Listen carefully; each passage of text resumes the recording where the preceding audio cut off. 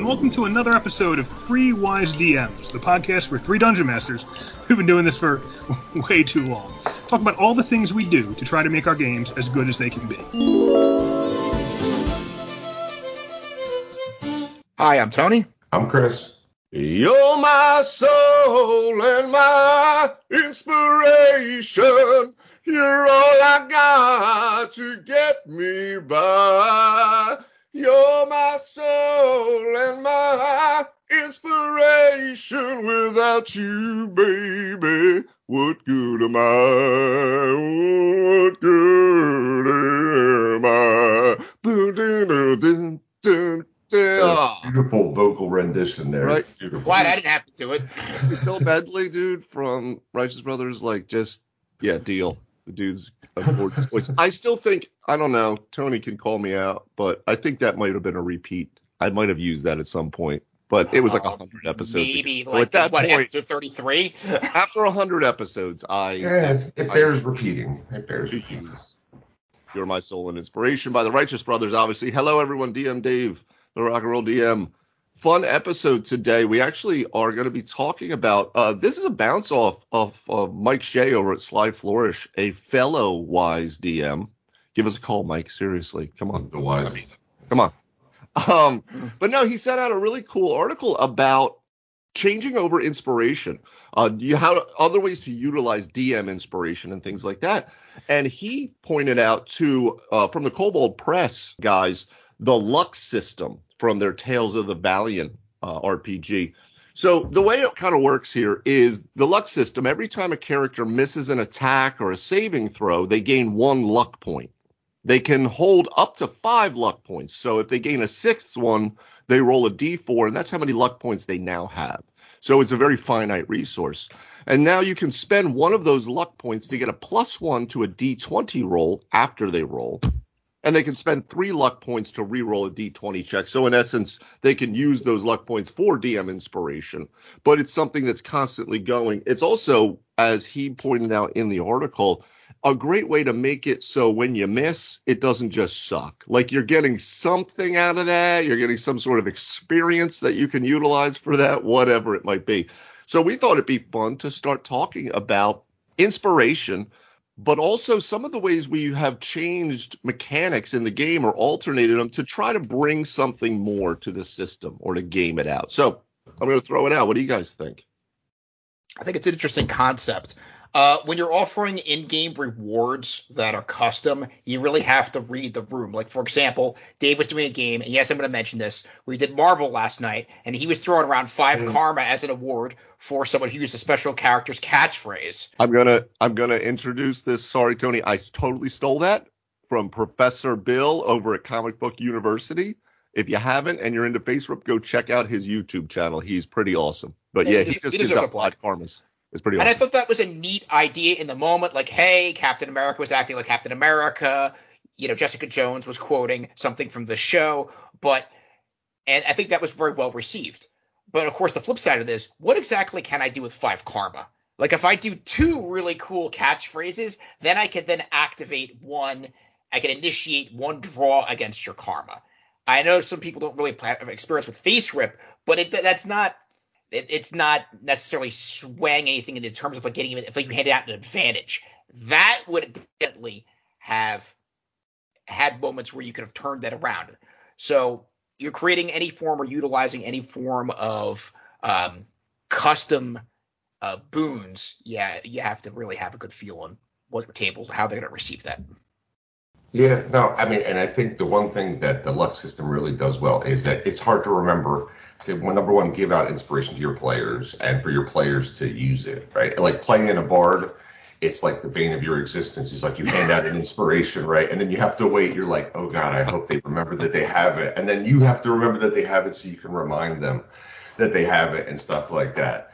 But the other thing I like about it, too, is that it's like there's been nights where guys are just rolling bad, right? And sometimes the roll of the dice, you have good nights, you have bad nights. But there's times the luck system, like it kind of inoculates you against having a really horrible night, right? Like if your buddy is just blowing it up, the luck system means he's going to be able to add enough pluses in there to be able to get some hits so he doesn't leave the table feeling like complete crap, right?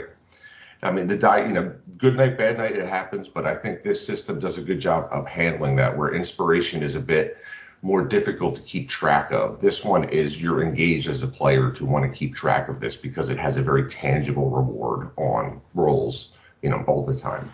I would agree with that, Chris. I would add to that actually too, in that because it's attack rolls and saving throws too. So like both of those suck and they have crappy consequences that happen. But one of the things it does, which we see in some other mechanics too, which go away from the earlier days of the system where it was all about the DM and you ran the whole thing. It was your world, you were God, all of that, to a level that I can still hand out DM inspiration, but that's me handing it out to you. That puts it all onto I can do that, right? Tony, similar to the karma thing, I'm still handing out karma in the Marvel game too. I decide how much karma you get or lose depending on what happens. And that five karma bone, it's like throwing some change at somebody, but it gives them some like, ooh, I did something. Let me do more things, right? So I saw, like, just not to get too lost in the weeds here, but I saw, like I was saying, Professor Bill doing it during a session he was running in the Marvel system. And I was like, oh, that's fun. It creates a level of, I want to do more things in character. I want to immerse myself, especially since you guys were playing established characters. But with the luck system, what it does is it takes some of the onus off of the DM, but it also takes some of the ability off of the DM and gives it to the mechanic of the game. So when you roll a die and you miss an attack or a saving throw, I have no call on that if I'm running the game. It just happens. So it doesn't have this power. It decreases some of the power differential between the DM and the players, right? So it kind of evens the playing field. Like the game itself is providing this. With this said, we have not utilized the luck system yet, but when I read it, I was like, ooh, this is definitely something I might want to introduce at some point in one of the campaigns. But I like that it kind of removes some of that power differential. So I kind of want to, we're discussing inspirations. As raw, you can't stack them. What do you guys think about that? Because, like, for example, I'm holding an inspiration, right? And then it's like, all right, I did something cool. And, like, Chris is like, all right, and you got inspiration. And I'm like, yes, I still have one inspiration. That is fantastic. Should they stack? I think, and this kind of goes into the whole having to manage inspiration, is it's a powerful resource. It's a reroll of the die, right? So you don't want to give a player too many of them because then it takes any danger of me missing out. I'm going to use another one of my inspirations that I've backlogged over the years, right? I have a whole bunch of catchphrases, right? Like I'm studying in between sessions. So I think it's clobbering time. Yeah, like a lot of the ways, like Excelsior. I don't really give out inspiration. I have a hard time remembering to give it out. It's a weird mechanic for me. I'm busy doing other things. So a lot of times I do what I would say like is instant inspiration. I'm like, you know what? Roll that with advantage. Like I think we all do it at sometimes. Sometimes it's a level of this person sort of knows it, and sometimes it's like, hey, you know what? Roll that with advantage because something about the situation, I want to give you a little bit of inspiration there. And that's much easier to manage, is that it's an instantaneous thing. I just, and there's me, heat of the moment, I'm like, roll advantage. They roll advantage. They don't have to track it. I don't have to keep track of it. It kind of, it rolls a little bit better than having to, constantly keep track of the stuff. Even though you're only allowed to have one. You can change that. Baldur's Gate, I think I have about 3 inspiration based upon things that my party members do. So they kind of go with a pool system a bit. Interesting. Yeah, I absolutely. You guys know. I started it in Curse of Strahd. I've continued it in Dragonlance, where DM inspiration absolutely stacks in my games. There is a limit to it, Chris, as you had said. Like, I think I cap it around like, I want to say maybe 5 even, something like that. I don't really keep track of it, though, because what you'll notice if you do allow stacking of inspiration is they're going to use it. So they're going to remember. So that they're going to utilize those. And for me, similar to, this is funny just because last night we did the Marvel game. So now we're going to keep making analogies to this. But as you guys went through the different scenes, and I built it into chapters for the one shot, I gave a certain level of karma. After the penultimate one, going into the finale, I rewarded 100 karma. which is a pretty big boon in a game like that because. And one of the players who's actually very new to D&D, Courtney, in the all-girls game, she jumped in and just started playing Marvel too. She realized, I said, okay, that's 100 karma, and she said, oh, the next one's going to be really hard. Like, so she had already found the little thing that, like, I'm giving you some boons because you're going to use it. And with inspiration like that, stacking them, I'm not too worried about that because there's a lot of rolling going on in exploration, in social encounters, in combat, that you're going to be blowing through those. And what that can allow to do is to open up the cylinders a little more on what you're throwing at the party because they have resources that they can dig down deep into and utilize. And one re-roll is powerful, but I don't think it's so game breaking that it's that you can't have a couple of them. For me, I have to agree with you. So the question is, are we talking about a mechanic that you're going to allow you to stack a bunch of things and then allow you to try, like, particularly in first and second edition, there was the opportunity to do preposterous stunts. Like, someone would be like there would be an absolutely literally impossible shot. And the player would be like, well, what's my negative? And I'd be like, he's down the hall. You're shooting blind. You're going to have to ricochet your arrow off of 2 walls to hit him. And he'd be like, assign me a negative. And I'm like, minus 12. I hit a -5 armor class. Did I hit him? Well, yes, you did, son of a bitch. You ricocheted an arrow off of 2 walls on a target you couldn't see. You shot him right into the kneecap, and now he can't be a guard anymore. But that's so wild. That's so wildly heroic, right? Like something like that. That's a great story. Right? Yes, it is a great story, but like the preposterous. It's like opening a door that's locked with like a nuclear bomb. Like it gets really carried away incredibly quickly. Now, like when I was playing last night, we got like what? How many players did we have? 6, 7, 8. 8. Right. So I'm waiting for my turn, and I know what I'm gonna do. I'm gonna blast one of these guys. I have a ranged attack, and I'm like, and I missed. So if I had inspiration, yeah, you know what, a little bit of manipulation for that to, as you would say, open up the cylinders. I don't have a problem with that because it keeps you, you're it's like, hey, I just waited 7 minutes for this 10 minutes to go around, and I missed, and I'm like, okay, next. And that's those stories where you get to use that inspiration you had reserved it.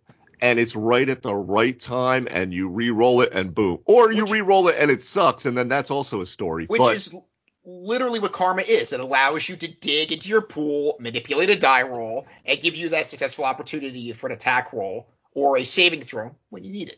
Like I was going to talk about like the pool of inspiration idea, like the party. Baldur's Gate does it a little bit, I believe. In the Lord of the Rings thing, they have a fellowship points, which basically is a shared pool of inspiration.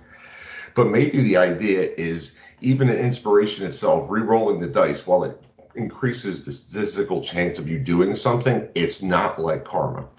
Karma is a bit of a different beast that has a tangible effect on some things. Like I can add this many points to this. I have a pool of it. I mean, if you could take something like that and bring that in, it's another set of points you have to manage, but that would work even better than inspiration, more towards what like Tony's talking about, where I can affect this roll. I know that I needed to roll an 18 to hit him, and I rolled a 12, and I have 12 karma points. I spend a 6 or whatever to get up to it. Boom, I hit him this time. And it's that heroic thing. It's like, it's more than an extra inspiration. It's a heroic chance at it where I can overcome the odds. It does. Something like that, which is actually, that's fun. Because that's almost like a build off of this luck system thing too. But yeah, that pool of it where you're not just, because you can re-roll. I mean, how many times have we re-rolled? We have 2 nat 1s, we have 2 nat 20s, and everything in between. Aren't we on roll 20? I mean, yeah, it happens all the time. But if you had a very limited finite resource of luck points, let's say like with the Kobold Press idea, but you built off of it even further, and yeah, that idea of not just re-rolling, but tangibly changing fates by moving the number. It's almost like divination wizard feel, right? Like I feel like the divination has a a bit of that from when Matt was playing it That's a in great the feature. Tuesday Nighters. Yeah, where he would just be like, no, you actually rolled a 4. Like, that was really fun, depending on how you use it, you know? But with that, Ooh, you missed. Sorry. with the inspiration, so one of the things, so not just DM inspiration, but Chris, you were saying right in the very top about the Bard, because the Bard is kind of like the basis of inspiration, right? I mean, it's built right into the class itself. I don't know if it was back in first edition when they first came out with the Bard, where you had to be like 17 different classes, all of level 15 or higher. We don't talk about that. And then you had to, I don't know, you then had to like hunt the Royal Griffin down. Like, it was so. It was actually harder than that. To become a bard. You have to be I don't know any bard fighter. who would actually do that. They'd only I don't feel like the Scarlet Pimpernel was like literally Superman. Like, he just had a flute. Like, I'm not sure where your archetype is coming from, guys. All you know? 1E classes actually made a whole lot of sense, to be fair, and I loved 1E. So, with that said, I still, one day, I would really love Tony to run like a 5 or 10 series arc where we go through like first or second edition again, like full on with the books. Like, only if you're a bard. I would be. None of us would be able to be a bard. Or a monk. You would not. A monk was atrocious at low level. Good God. That would be super fun. But with the bard, it's built into the class itself, and Chris, as you said, the bane of the bard's existence, and this is something we're actually playing with actively in Dragonlance. So the bard, you throw out your inspiration. We've all had it, and it starts at D6, and then it goes to a D8, it goes to a D12, and you're like, this is awesome. And you're like, I would like to grant inspiration with my bonus action to Steve over there. And Steve is not remembering that he has like a D10, but also it's only for the next 10 minutes too. That's the thing with the bard skill. It's the next 10 minutes. DM inspiration lasts for the whole goddamn campaign. You got in level 1 and you're fighting Tiamat. I have that inspiration that I never burned, guys, right? So what we started to play with was playing the long game, which we're still kind of seeing if it's too powerful in a way, even though I don't really like those things, because I think you can always adjust the game. As Thorin used to say, we have dragons at our fingertips. So, like, you can always make things harder. But the new bard from the 1D&D write-ups that they've been doing, I'm losing the name here, but there are little write-ups of some of the new class features. They have it where the bard can do it not as a bonus action, but as a reaction. So, Tony, when Sir William is swinging and he can't do it, and you look over and Chris goes, inspiration with Rasguedo, that's a very powerful tool to utilize, where you're now working in teamwork with this, where you're granting it as a reaction, not even on your turn, and the person can use it right then. They don't got to remember. You don't got to give them one of your D6s over here. Okay, I'm going to put this on your character sheet. Just remember that's what it's for, right? All the tricks we have. But it's more like inspiration, right? Like, inspiration is something like I was inspired and then I went and did something and then I came back later and I was, that inspiration should have some sort of instantaneous quality to it, where all of a sudden you're inspired and you do something, right? Like, I think when I listen back, because it comes into my head, and I listen back to like Les Mis or something, like, I'm fucking inspired, dude. Like, it's happening right now, and I remember it for more than 10 minutes. You know what I mean? No, that really does make the bard feel like he is buffing the players. Like, they really have that moment where, particularly some characters, just based on their design, you're going to tank certain saving throws. Like, Sir William does not have dexterity proficiency. Odds are, if I can make a dexterity check, it's facts. I'm going to blow that saving throw. So that's and you're in full plate armor, so I mean that's fair. But it's part of the bard thing. I'll say, as playing a bard, is that there's a very specific area there, and inspiration is really, it's a support class. Like, you're not going to be dropping fireballs on people. Eventually you will, but you're going to be playing by making sure that you're paying attention to your teammates and getting them going. So I think the reaction inspiration is a beautiful idea.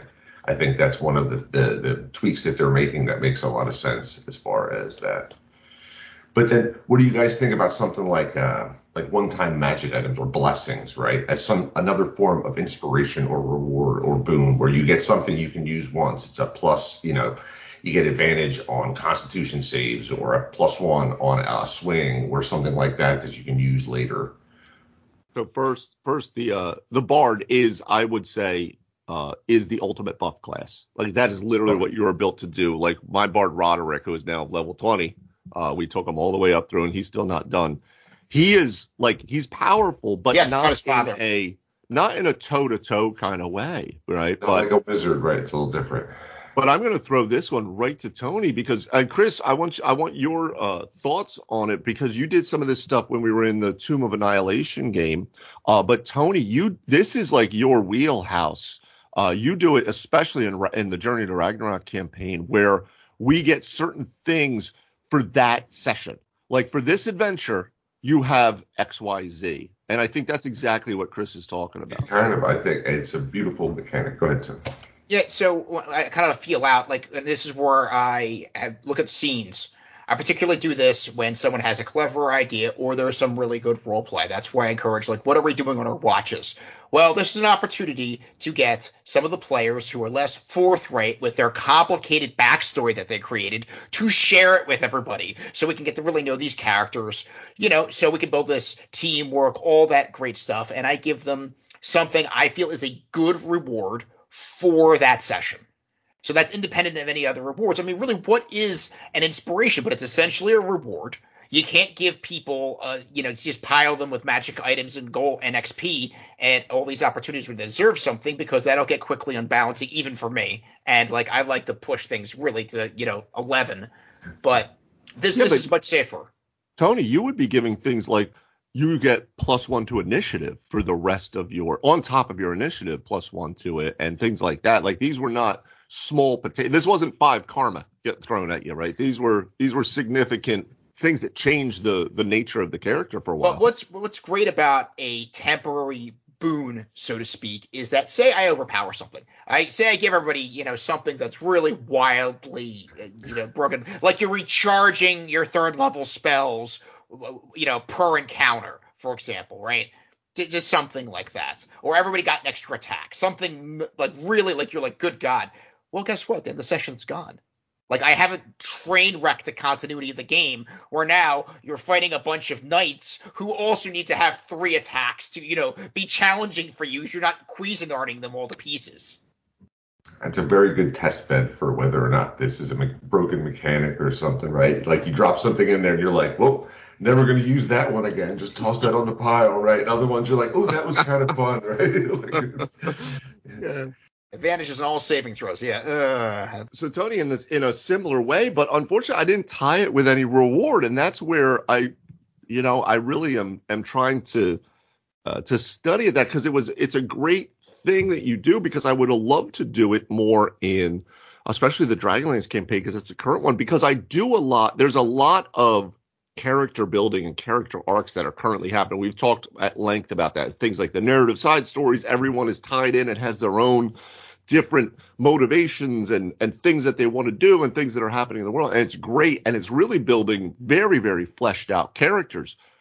And I will check in like, what are you guys doing around, the campfire and what are you doing here and who you're talking.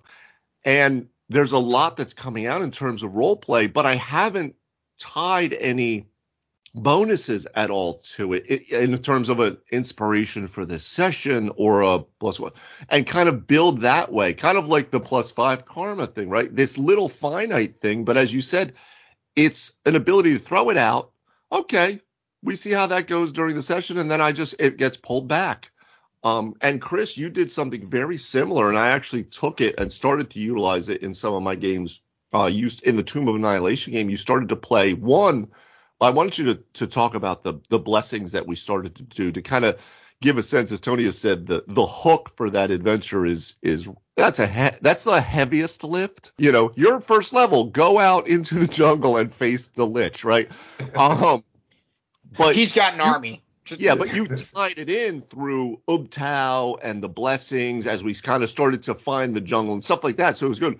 But one thing you did was you started to introduce like the campfire tales idea where it's what are you talking about? Or, hey, tell me something about this. Or you had the mechanic and explain it more, but like with like the short rests and things like that. Yeah, I mean, it was. I'll give the credit that one. I got through Dungeon Crate. There was a little one card like thing that you could use, and it had a section called Campfire Tales, and it was related to the Tomb of Annihilation because it's like a hex crawl.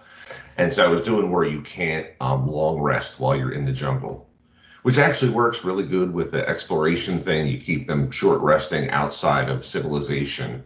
But That the made it problem very being is difficult. that there's a level of player enjoyment and just general survival that you need a way to be able to boon them. So at the end of every day, you'd have a section where you'd go and have campfire tales, and the party could choose from one or five or six different things. It was like cook a meal or sing a song or whatever, and you could gain inspiration or you can gain some extra temporary hit points, some boons, a resistance to cold for the next day or something like that. Similar to kind of how Tony's things work, where it was a lot of them were like over the next day you have this or something like that due to what you did at night there. But it worked very nicely with that. And it worked nicely with a situation where you're managing that short rest, long rest thing. Because that it's too many long rests just turns you into superheroes. Like when you're out exploring in the jungles at Chult, it should be difficult. You should be a little tired and thing. And this worked nicely as a way to keep spellcasters going. We added a little boon for Thorin's, like the artificer guy, so that you could convert some of the stuff into spell slots because he wasn't getting recharges on short rests. So he would have to travel 5 sessions into the jungle on like 3 spell slots or something like that. Yeah, So it was definitely it was a little more punitive towards spellcasters. For me though, I mean, not playing, I was kind of a half spellcaster being a ranger, so I still had some level of martial ability, and actually a lot because I was a gift with a freaking musket, right? So that was pretty awesome. But He was a cool character. one of these times, Roosevelt will return. I actually thought that was the thing is it was not understood like Session Zero pregame, right? But something like that, where you had you were playing out a new mechanic, like we've talked about how to do a hex crawl well, so that it's actually enjoyable. It makes sense. It's not just, okay, let me roll on the D20 to see what random encounter shows up. Did you roll your perception? Like, make it a little more immersive, right? And to tell you the truth, I think that's great if the players understand and when they're going in, because that makes sense. Like at some point, you're going to be so withered that it's gonna be affected. But you adjusted that, as opposed to the way I was using Campfire Tales, which was not in terms of boons and inspirations and stuff, but ways of story prompts to have the players start to interact, which is excellent. But then, like Tony, you then you tacked onto it, and because of that. And you saw the shooting star, or you saw this whale that breached out of the water, or whatever it might be, you're gaining an inspiration for the rest of the adventure. You're gaining a +1 to initiative. You're gaining something, One of the reasons surrounding that I did that is because I want the world to feel real. And I didn't want everyone to walk away from that session and go, well, okay, so we traveled a lot, took some naps, fought a couple fights, and got to the cave. Like that was absolutely the opposite. I want that to have that degree of a deeper immersion. So I created some background things that I felt certain characters would catch their eye, their attention, their interest, and that would draw them in. Now, to do a fast comparison and contrast with Jungles of Chult and Dragonlance, both of those games and even in Ragnarok, we're doing a lot of traveling. I don't know how this happened, but that really became the focus. Now, Jungles of Chult, that is what we signed up for. But in the other games, it was really about we're going on this perilous journey.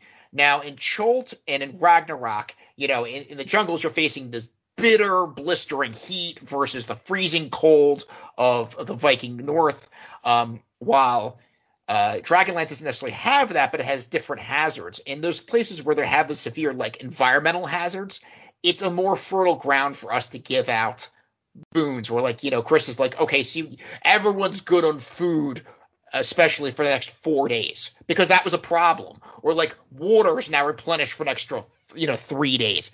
That's a good reward. Wouldn't work as well as Dragonlance. You'd have to give something more tangible and say you have +1 to hit on your after a critical.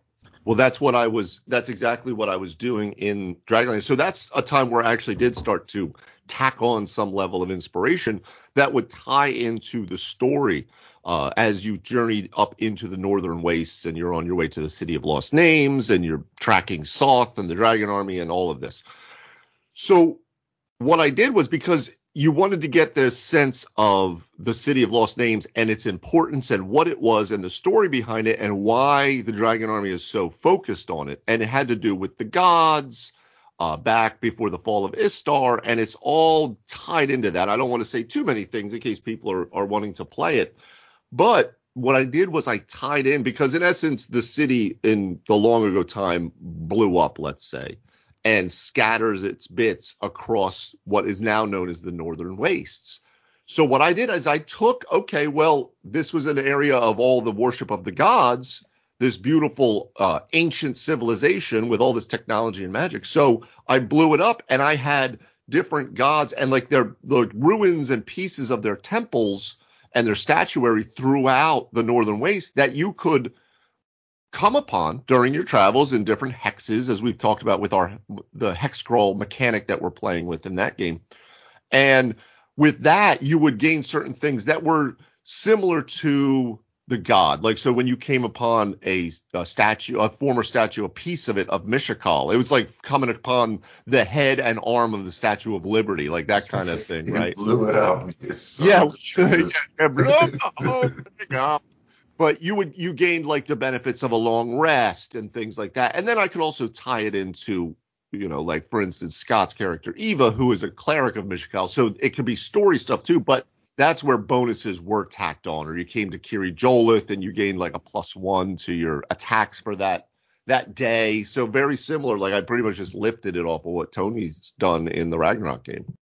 Yeah, no, it's similar kind of with the like blessings and charms. It's something that you can use, so you can give people powerful, and kind of like Tony was saying earlier with the testing things out. I give you a one-time magic item. Well, even if I blew it and it was a really horrible thing, or the blessing is too powerful, you only use it once and then it goes away. So it's a good way to reward people. People love magic items and magic things, so I thought the charms were kind of neat that way, is that you could give somebody something similar to what we're all, kind of talking about, just for this one-time use. So here, hold on to this whenever you need it. It's you can cast Fireball once or something like that. You do that very well, Chris. But, Well, not that one, but like in a Wednesday night game, you've got a lot of you find these one charge items that have a cool benefit. It's like, use it or lose. Here it is, smoke it if you got them. But you found a magic. And this could really help you at some point. And it's you have the agency. You say when. What are some of the things, Chris? I'm not. I mean, you can do different. The one-time magic items, things like bracelets that you can do to cast. I don't know, like the color spray one time, right? And then the bracelet loses its magic, or a helmet that lets you cast Detect Thoughts once, and then it sort of loses its magic. So it's something you can hold on to then and use, but it's not like I give you a helmet that casts Detect Thoughts all the time. Well, shit, now you can detect all these thoughts and I have to deal with it. If it turns out to be too powerful, right? I know that you only do it that once, and I'm like, well, I'm never giving him a helmet to Detect Thoughts. So taking item stuff and turning it much more into consumables. Yeah, just basically a consumable thing. So it's very simple. It's easy. It's a good reward, right? It's like an inspiration. I can do something cool with it. And then it's sort of done. And it's, I can still get cool magic items that are persistent, but these are just little things that I can give out in every session, right? Or, as many sessions as I can, like to kind of keep it. So you're constantly getting stuff, just not all of it is the really, the long-term stuff. Yeah, the finiteness of the resources, as we've talked about with all kinds, food and water too, but as we've all experienced, like there's only a certain level that characters really want to be, tracking food and water and things like that. Like it's fun and it's an interesting take on it, but the finiteness of magical resources and luck resources and heroic, abilities and the ability to change fates and all of that kind of pulp action stuff, but making it a consumable, making it finite, so it doesn't just completely, a Holy Avenger is just always a Holy Avenger. So right. Now, so introduce that in the game because they're awesome, but you've now introduced that into your game, right? It makes me think of I was watching a Dungeon Craft video that Professor Dungeon Master came out with, Dan, and he was talking about rolling dice, and he was talking about, when you're rolling dice in the game, you are inviting chaos into your game. So if you don't want to invite chaos into your game, don't roll the die. Like, only do that if you're like, let's see what happens here, and it seems so simple and it seems like such a, well, of course, but it's amazing how you don't realize that because we roll dice so much, but you're constantly inviting chaos in with magic items and magic and inspirations and things. Well, not inspirations much, but you're inviting something in. So if it's something that is a consumable, it's a 1 off, a 2 off, a 5 off. Okay, I can deal with that much chaos. If now the face of the planet has changed, okay, well, that's a little different now. Yeah, when Scar gets the Sun Sword, all of a sudden it's like it changes the lens of the campaign. I've said it multiple times, I pulled the Taraka. I wanted to play with the randomness of the Taraka deck because I loved the idea that you could play Curse of Strahd 25 times, and every time the Taraka reading changes a little. It changes the trajectory. Everything is still kind of the same, but the trajectory of the campaign might change. So prior to the campaign, I did a Taraka reading myself so that I could be ready to introduce this to the characters. And the Sun Sword happened to get pulled at the Crossroads Graveyard, which you get to like right before you hit not Solanka Pass, right before you hit the Sur Pool and Madame Haven's encampment. So they're doing the reading, and Thorin at the time, Phineas's character, he goes, "Oh, I think that was just right like 100 yards back." And you guys were like level 4 or 3. Yeah, about that. Yeah. Yeah. And now the Sun Sword. Amazing how much it changes the complete trajectory of the campaign as you have a lightsaber, right? Yeah, like they causes sunlight in an area where sunlight hurts everything. That was something that was I could see was a struggle for you to have to deal with and keep track of. You're like, wait, is it shining? All right, hold on, let me adjust. It's surprising how Strahd would allow that to just be buried there. I didn't find a magic weapon in that campaign until level 8. Okay. It was So I felt good and bad for the entire time then because I'm swinging like a lightsaber and everybody's like had to travel across the entirety of Barovia I'm to silvering get my there. weapons. Sorry. It's like I'm dusting, we're digging that out. I'm like, what is this? It's a fender. What's buried here? It's a Ferrari. Here it is. There you go, buddy. And that was cool. All these boons kind of like to me ring of a certain other in-game reward, which are disposable that we don't, or at least in our group, haven't used as much like back in the day. They're potions. This gives you like really the ability to really take anything that would fit into a potion and spread it across the board. So you're not limited by how a consumable would affect you. But I mean, any of these boons could essentially have all these abilities, and you could, move them around and give them a different, send them to the players in different venues so they can enjoy them. And, you could just use that mechanic. You don't have to create anything else per se. You could be like, you were praying at this altar and you were infused with giant strength. But it's got a duration. Yeah, you've done that, Tony, where you in essence gain the benefits of what a potion would do, but it's from like you said, you're praying at the altar and you receive this boon that's just like a potion of flying or a potion of clairvoyance or whatever, but you don't have to sit there and drink it and like, is this an action or a bonus action? What's happening here? A little bit of fun Drink trivia. the whole bottle. Little trivia. Earlier editions, you could stack drinking potions. Then like I would then have I would make you roll some weird con save to see if like it starts to have like a magic race war in your stomach. Right? There was some deep rules where you could explode, and in the comic, The Knights at the Dinner Table, one of the characters drank this potion of heroism, and they're like, Knuckles, he already had 5 potions. Who knows what could happen? And he rolled he basically did an Oppenheimer, and he like nuked everybody. It was a mushroom cloud. He killed his whole party. Everybody died. The good guys, the bad guys. See, that's a good argument against boons right there. You got to be careful. Your buddy could explode in an Oppenheimer-like potion mishap.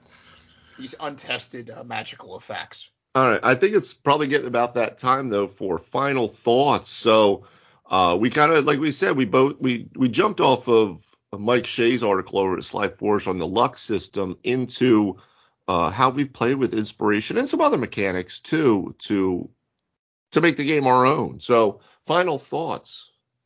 So when you're throwing out a in-game reward we're talking about the particular temporary ones, inspiration ones, you want to have a good feel of your players, the room, and what kind of fits. So, for example, if I gave somebody a +3 bonus to their Arcana, certain players who are trying to complete research, who are really into that, might really dig it. And other players who get a +3 to a skill, they're like, yay, I could jump a little higher. It won't be as well received. So try to keep that in mind.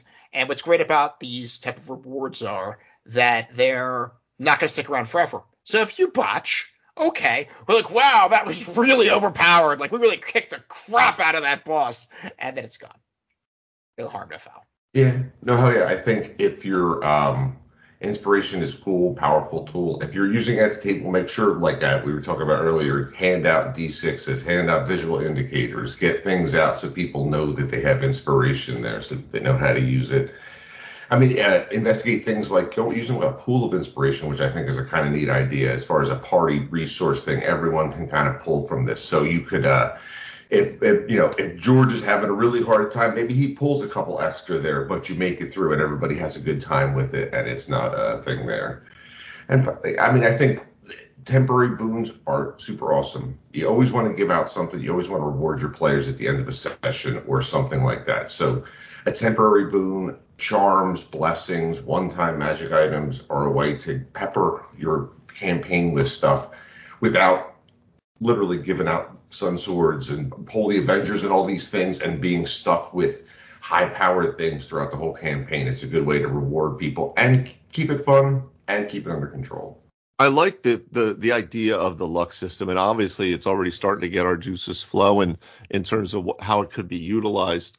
And we kind of made some of those comparisons to the karma system, and then Tony was even starting to build off of the luck system with like a karma system in D&D. So like that's something that we'll explore down the road. One of the things I do like about something like the luck system, though, like I said earlier, the power differential. So in the early editions of the game, and even now too, a lot of it is on the DM that they can gift you with these things, which is cool. But at the same point, that is the DM is gifting you. It's bequeathing to you. So that power differential can be funny. So if it's something like the luck system in the mechanic of the game, in the roll of the dice that is independent of anyone's judgment on it, and you get something, that's kind of cool because that's just makes it happen. And in the luck system, I miss or I whiff a saving throw, I get something from that.